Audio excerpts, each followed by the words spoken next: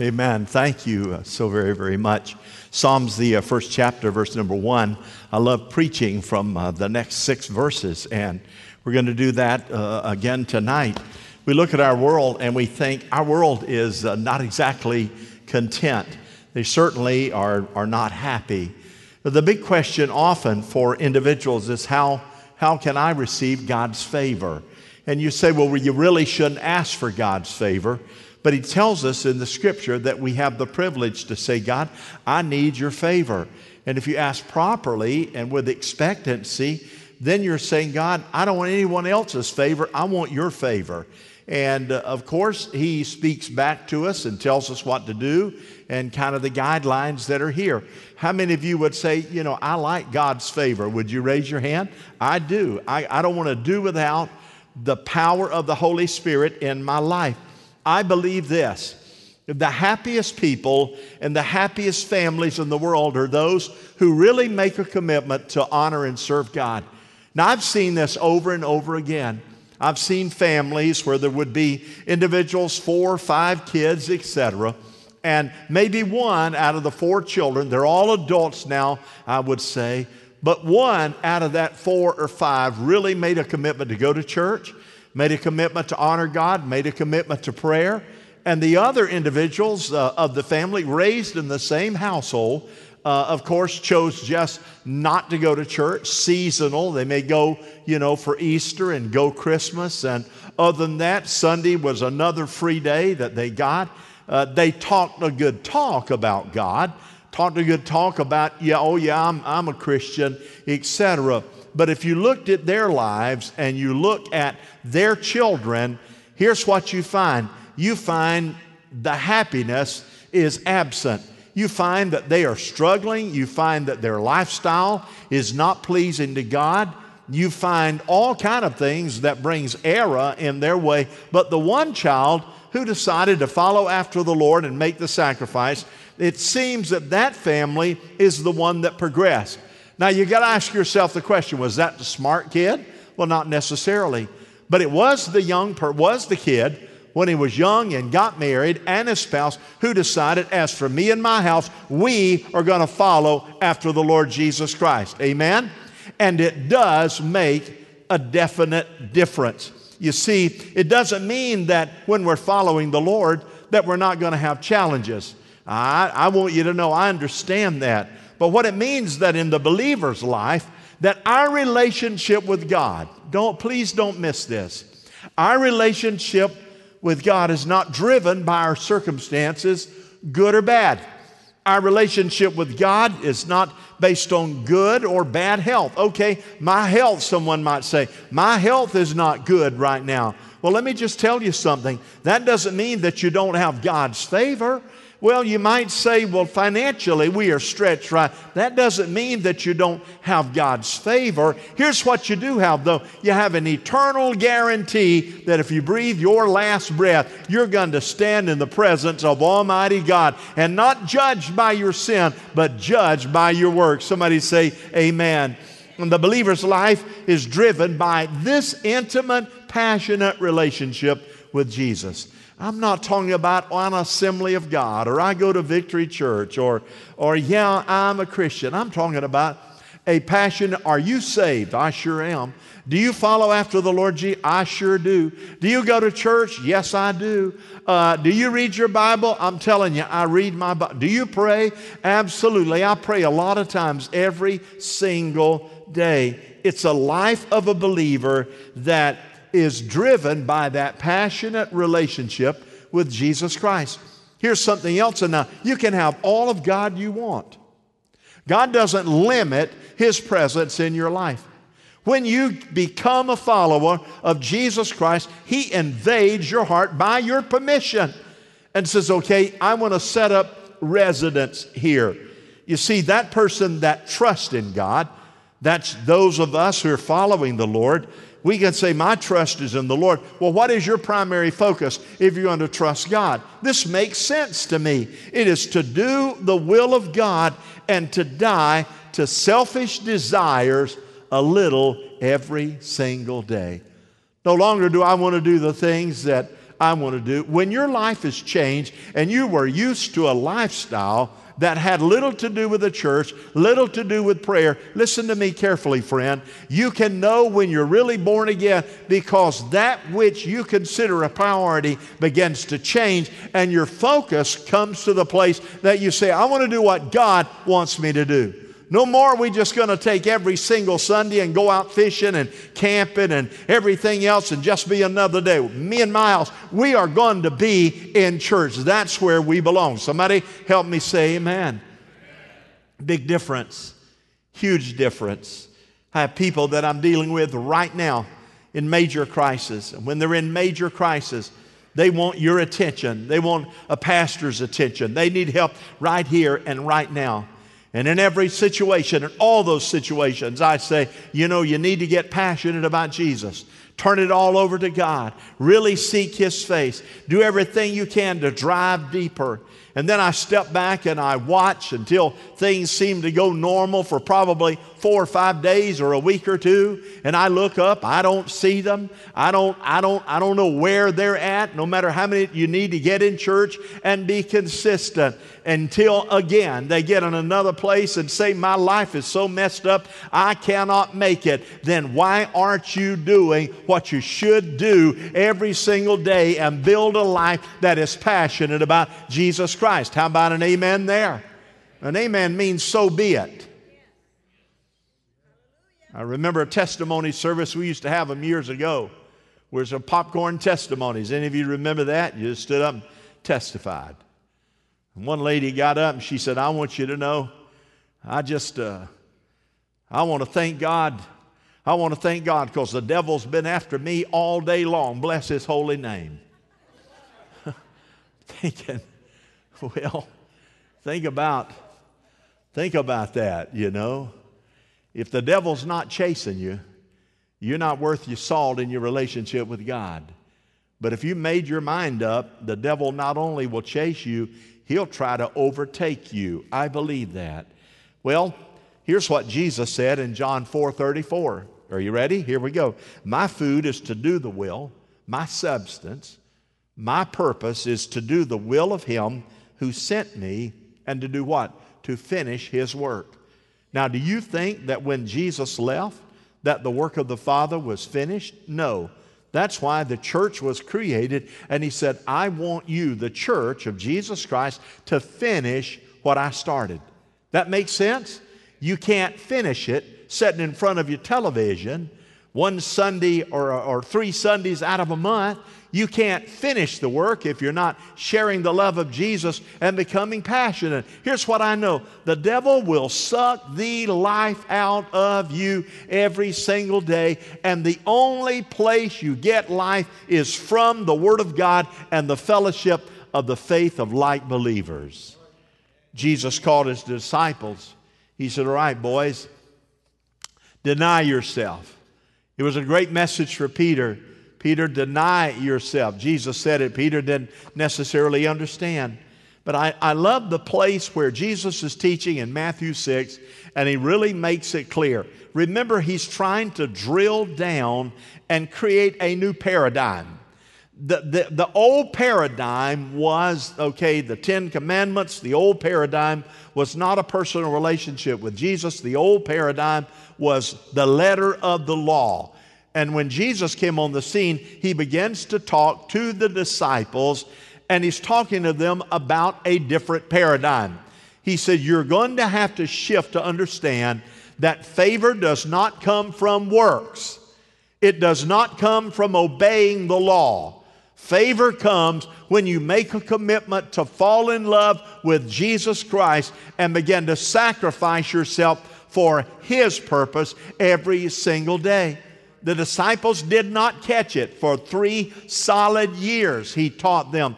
And in the last gospel there, or in Luke, in the last part of Luke, and in Matthew, the last part, He says to them, hey guys, I want you to know I'm going to leave, but I'm going to come back and going to receive you unto myself. I want you to carry on. Here are the keys to the kingdom. Here's the message you need to preach. And they still, at the end of the day, did not capture it. Not until, for example, in some cases, After the resurrection, he appears to them and said, hey guys, this is a different paradigm. And every time you change paradigms, you go to zero. You start over. And you say, all right, God, what is it that you want me to do? Here it is. This is what he's drilling down early in the ministry. He said, the place where your treasure is, the place is the place you will most want to be and end up being. If you decide for God, living a life of God worship, it follows that you don't fuss about what's on the table at mealtime or whether there are clothes in your closet are in fashion. There's far more to your life than food that you put in your tummy, more to your outer appearance than the clothes that you hang on your body. He's saying to them, there is a treasure that is far different than the material possession that the world absolutely thinks they have to have. The clothes, thank God for them, but not material possessions, and the food. And he says, as you value clothing and you value food, here's what I want you to do. I want you to value your relationship with me beyond that. And it appears that there's a life that can be fulfilling and wonderful, but it can only be found in that relationship. It's not found where most people are looking. So David in Psalms 1, I call it the happy chapter. He talks about, okay, let me tell all of you. Let me tell my audience that I'm writing to now. Let me tell Victory Church on October 31, again, to all you people. Let me express the message that God laid on my heart. Blessed, happy is what that means, is the man who does not walk in the counsel of the wicked. In other words, he does not build his life on CNN. He doesn't build his life on NBC. He does not build his life on Fox News either. He does not build his life on what popular culture is doing. But he said he builds his life not among the wicked. Don't counsel, take the counsel of the wicked, or stand in the way of sinners, or sit in the seat of mockers. Don't do that. Blessed is that man who just pursues Almighty God. Do you know how sly the enemy is? Here's one of the things that keeps us on track. It is this: purpose. If you have purpose, purpose will drive you and drive your passion because you have purpose in your life. And he desires for that purpose in your life be about him. It means that one has the determination, I have a purpose, a determination to accomplish a goal. So he says, happy is the man who does not follow his own lazy, carnal, divisive way. Happy is that man that does not do that. The negative first he talks about. He makes an assumption that if we do not have a purpose, and he's right, and we don't have a goal or a meaningful desire for good in God, we will naturally stoop to the lowest levels of responsibility, of commitment, of religious activity, and exerted energy. He said, if you don't have a purpose when you come to church, if you don't have a purpose when you read your Bible, if you don't have a purpose when you pray, if you don't have a purpose when you go to work, not just to make money, to be a light often in the darkness, here's what he says: it won't be long, and your desire and responsibility to do what it is that you are doing without purpose will sooner or later dissipate. You'll engage in religious activities. Everywhere we look in the Scripture, Jesus warns us, even in the Old Testament and the New, hey, when you make your mind up to follow the Lord, you are going to have an uphill battle most of the time. People are not going to understand you. They're not going to like you. But here's what he said. When you get on the path that is absolute dedication, a commitment to God, and when you pray, you say, God, I like that healing, but if it doesn't happen, I'm still purpose-driven. And you say, God, you know I need a raise, but if I don't get it, I want you to know I'm still going to tithe. I'm still going to follow you. Here's what he says. If you maintain that kind of mental attitude, God said, I'll give you more favor that'll come supernaturally your way, because I know it's not based on what you want, but based on your love and relationship for me. Wow. What David didn't say was louder in this text than what he did say. What he didn't say and left it alone. We must not walk in the footsteps of a world that's driven with pride or selfishness or lust for money, a love for power, love for position, and so many other things. He said, you must spiritually focus on the walk that is laid out for you in Christ's name. I don't understand why some people have to live the life they live. I don't understand that. I cannot explain it. A young woman asked me the other day, how come I'm not married? You know, now I could guess. I could say several things, a lot of things. But you know what the reality is? I would lead her, if I spoke, on a trail that says it must be something you're doing or not doing.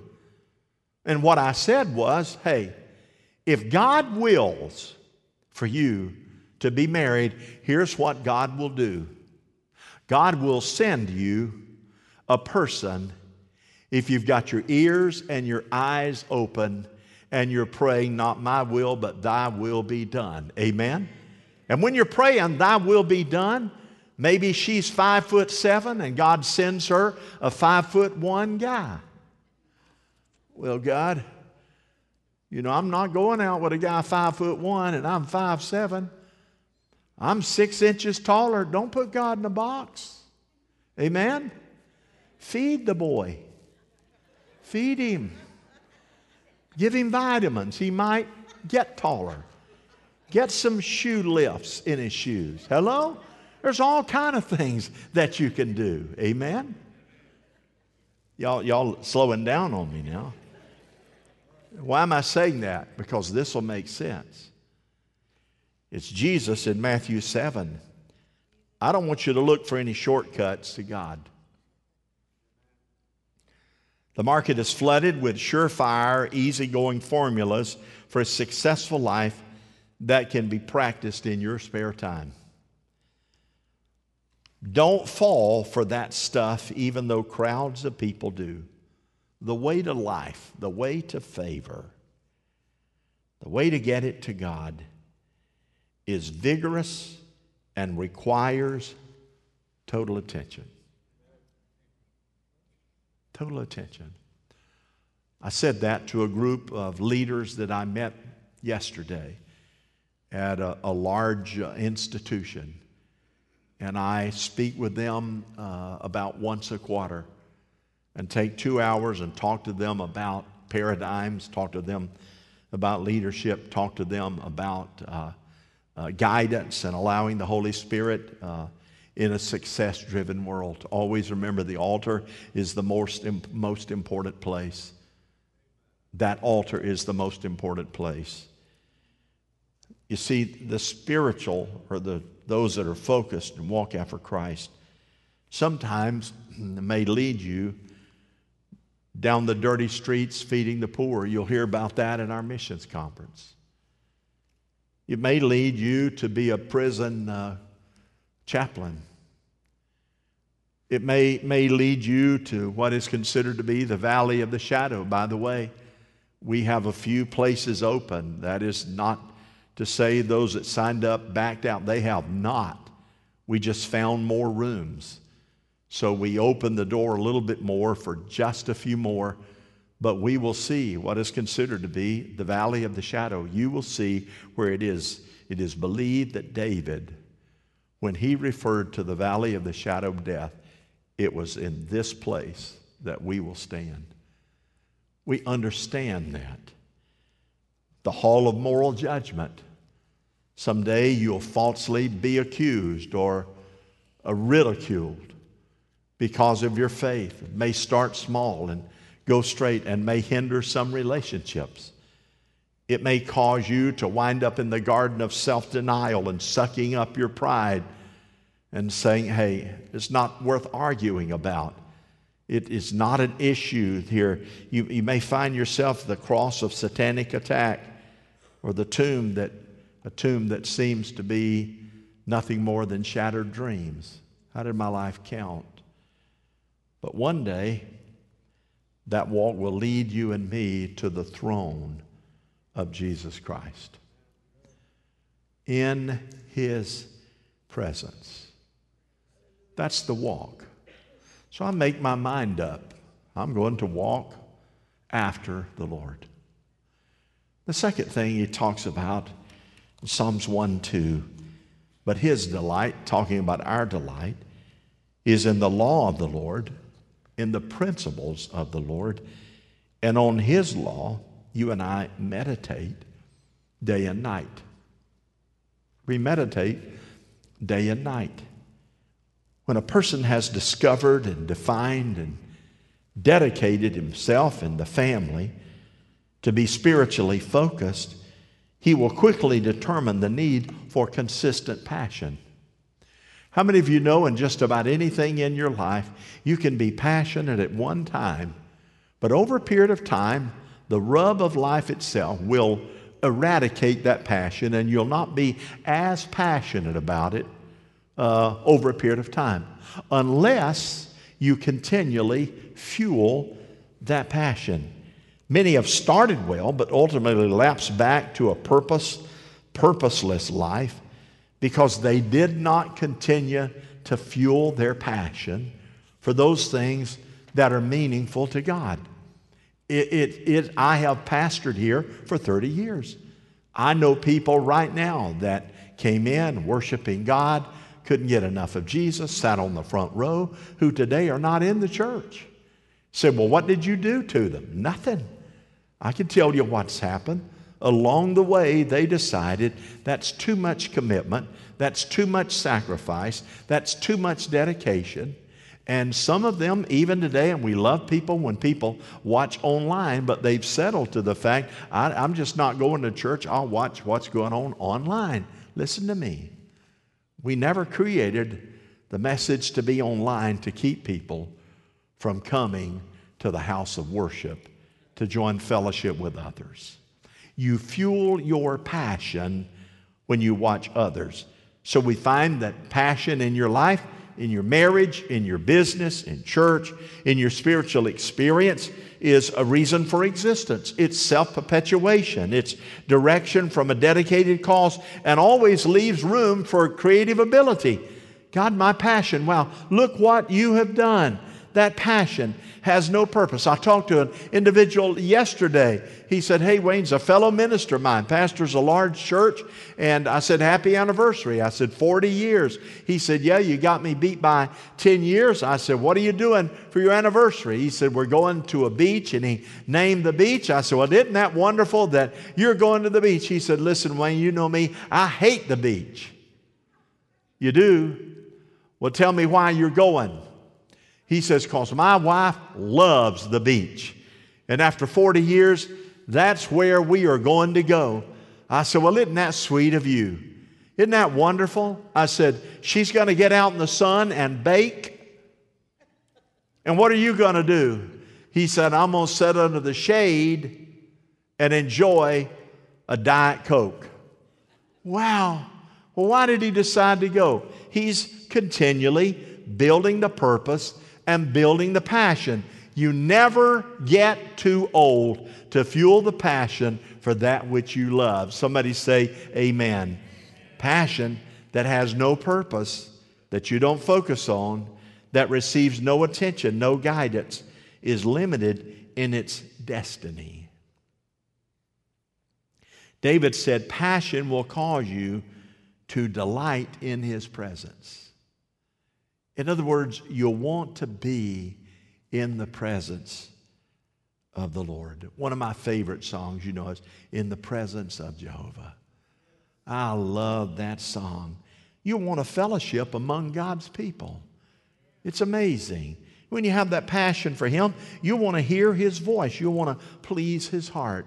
This last Sunday night, at the end of the service, we continued to just enjoy what used to call an afterglow.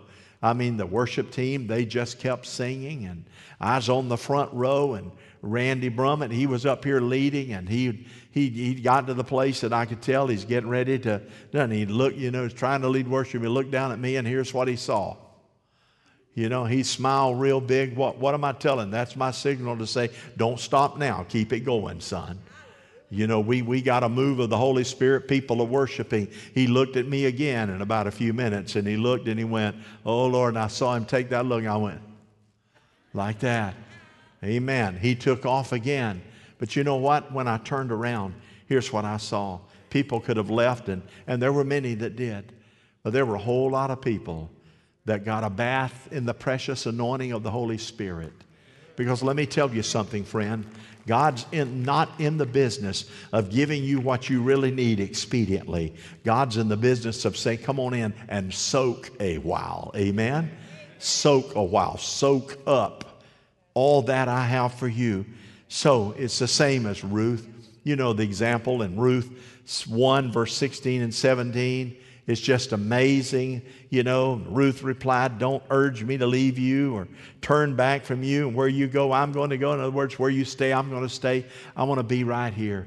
I had a wedding last week, and it was Robbie Peace's daughter and her husband, and they stood there in the rain. I mean, it was raining. And that white dress she had on, the fringe of that was wet. She was wet. I was wet. You couldn't turn the pages in the book. You had to peel them apart to get to the next page. And in some cases, the words just had melted away. Well, I've been doing this a long time. I know how to improvise. Amen. Would you take this gorilla to be your lawfully wedded husband, to have in the whole from this day forward? Do you promise to clip up all your credit cards and pay them off at the end of each and every month? No, I can improvise. But, I got to tell you, she would look up at him, and it was just like, oh, Lord, doesn't matter if it's raining.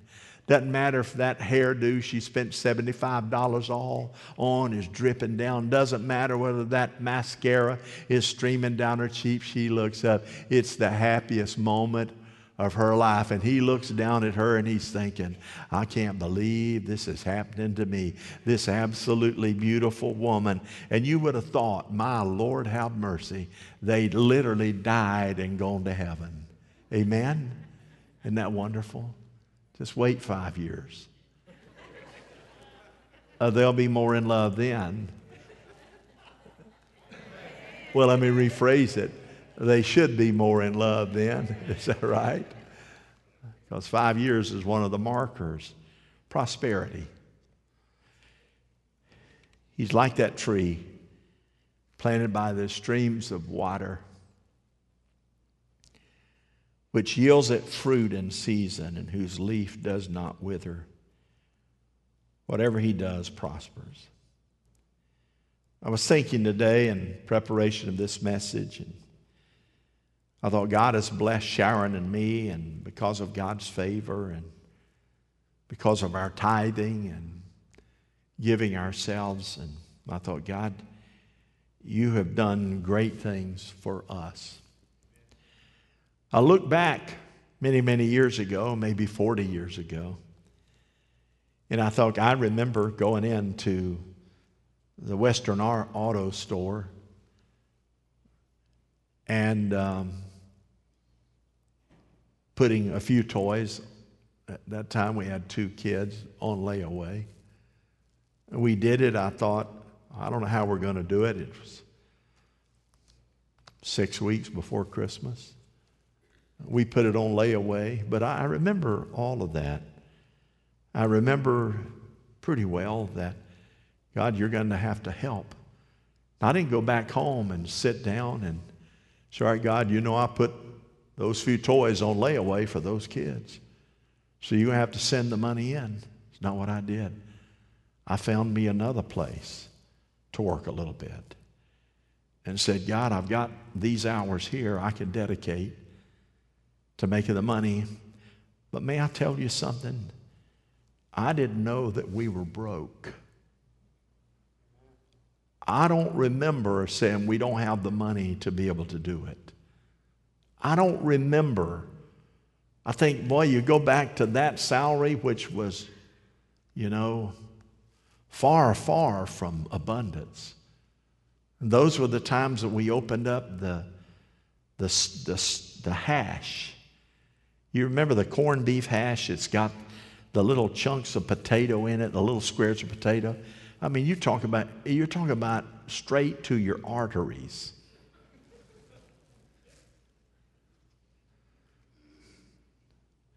Just mix that up with a little barbecue sauce.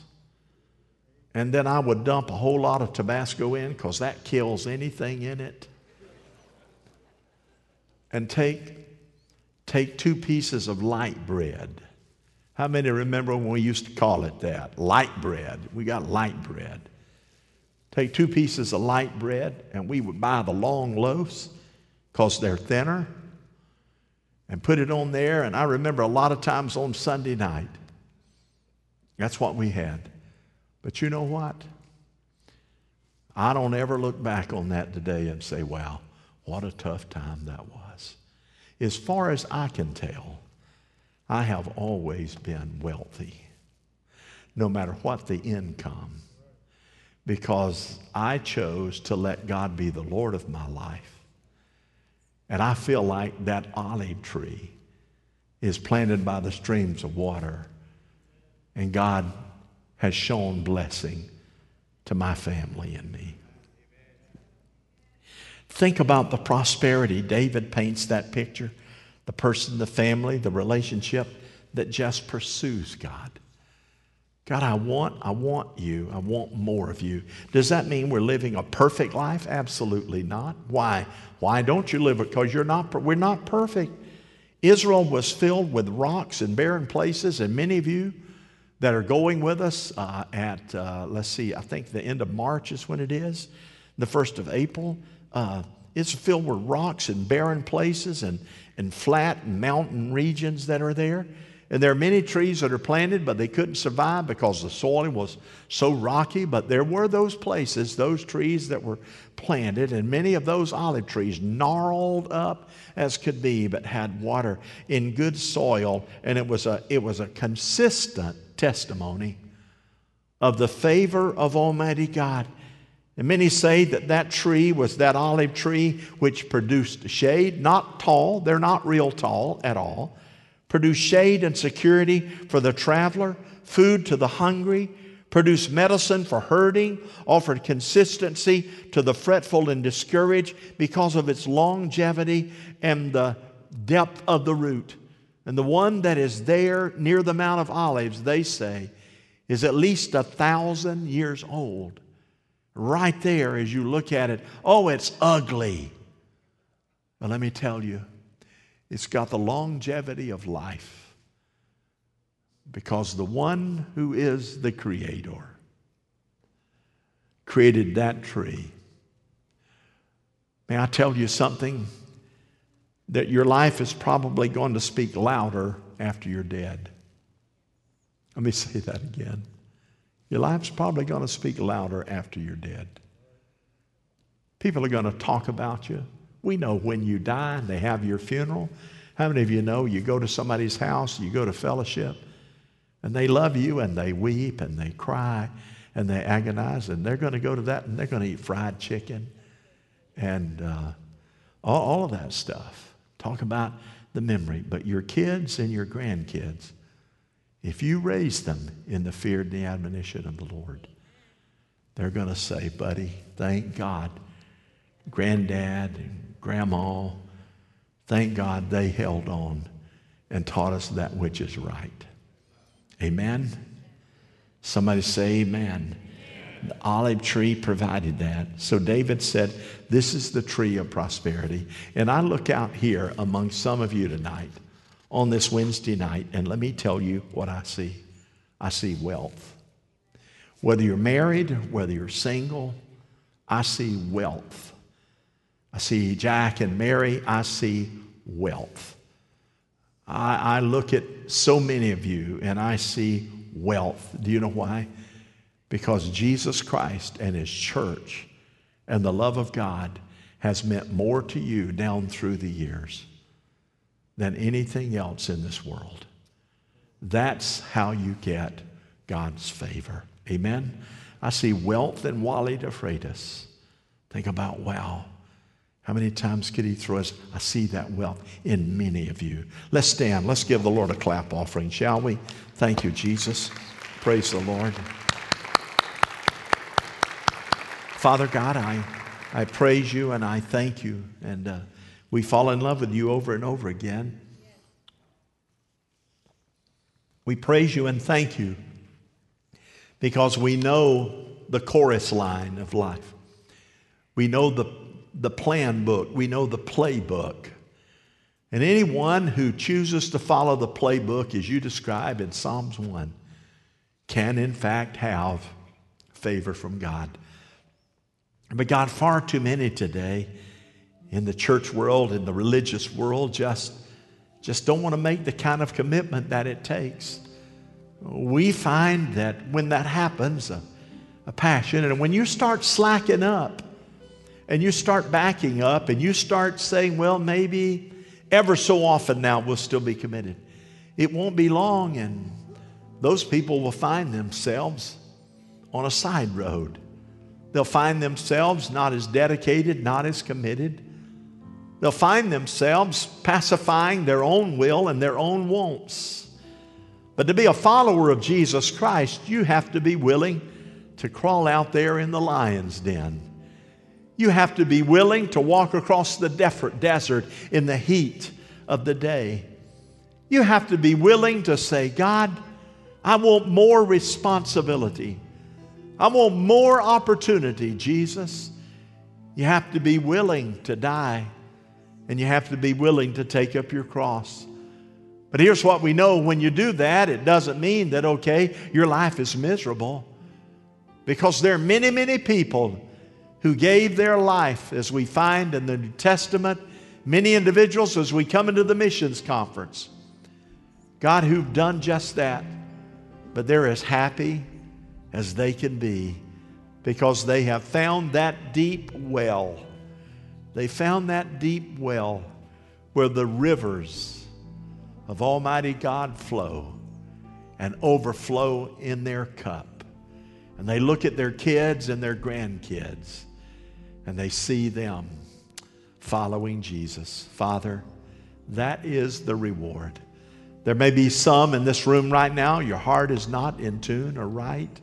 You're not in perfect alignment. Those of you who might be listening online, your heart may not be in alignment. There again, you might be. You might be just all guns. But if you're not, we're going to pray this prayer for everyone. And those of you here in the room and those of you online, I'm asking you to repeat the prayer. Don't be ashamed to repeat it. Here we go. Dear Heavenly Father, I thank You for Your Son, Jesus Christ. He died for my sins, and I choose to commit my life to follow Him. So right now, I rededicate, I recommit, or I commit my life for the very first time to Jesus Christ. Take my hand, Lord. I will follow You. Move all the barriers that would hinder me and let me walk courageously in Your will for my life. Do this in Jesus' name. Amen. Amen. Here's what we know. God is able to answer prayer. Amen. If you need prayer and you say, I just want to come and soak, God, I want You to anoint, and maybe God's laid someone or maybe you, a need that you have on your life. And you're saying, God, I've been praying and I've told people to pray. But listen, here's what I know out of acts of obedience. That's the beauty of being in church, is you have the privilege of making a decision to say, God, I'm coming forward and I'm trusting You and believing You with all of my heart to meet this need. Amen. As we sing, we'll give the benediction in a minute. you come as God directs you. Would you do that? Here we go. In the presence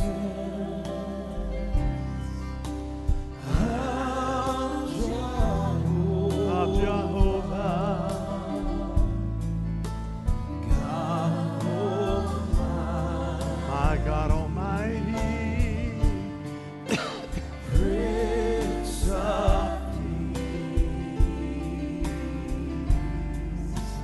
troubles raging, and hearts are mended. in the presence of the King, of the Let's raise our hands and sing it together. Would you do that in worship? Here we go. in the presence of Jehovah, God Almighty, Prince of Prince of Peace.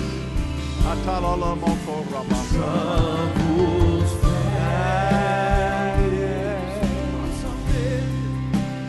hearts are mended in the presence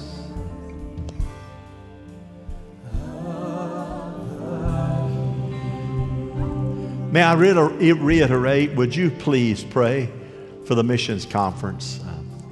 Pray that God will speak to the hearts of our people, the many missionaries that will be here Sunday. As a matter of fact, many of them are coming on into Lakeland now, and because they consider Victory Church to be one of the great supporting churches in our movement that support and love missionaries.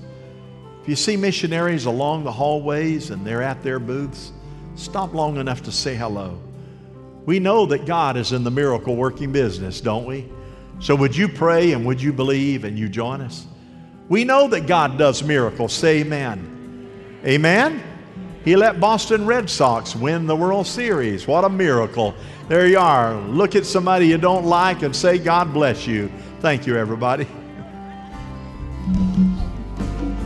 in the presence of Jehovah, of Jehovah, God Almighty, you're the Prince of Peace, Prince of Peace, troubles vanished, hearts are mended, hearts are mended in the presence of the King, of the presence in the presence of Jehovah.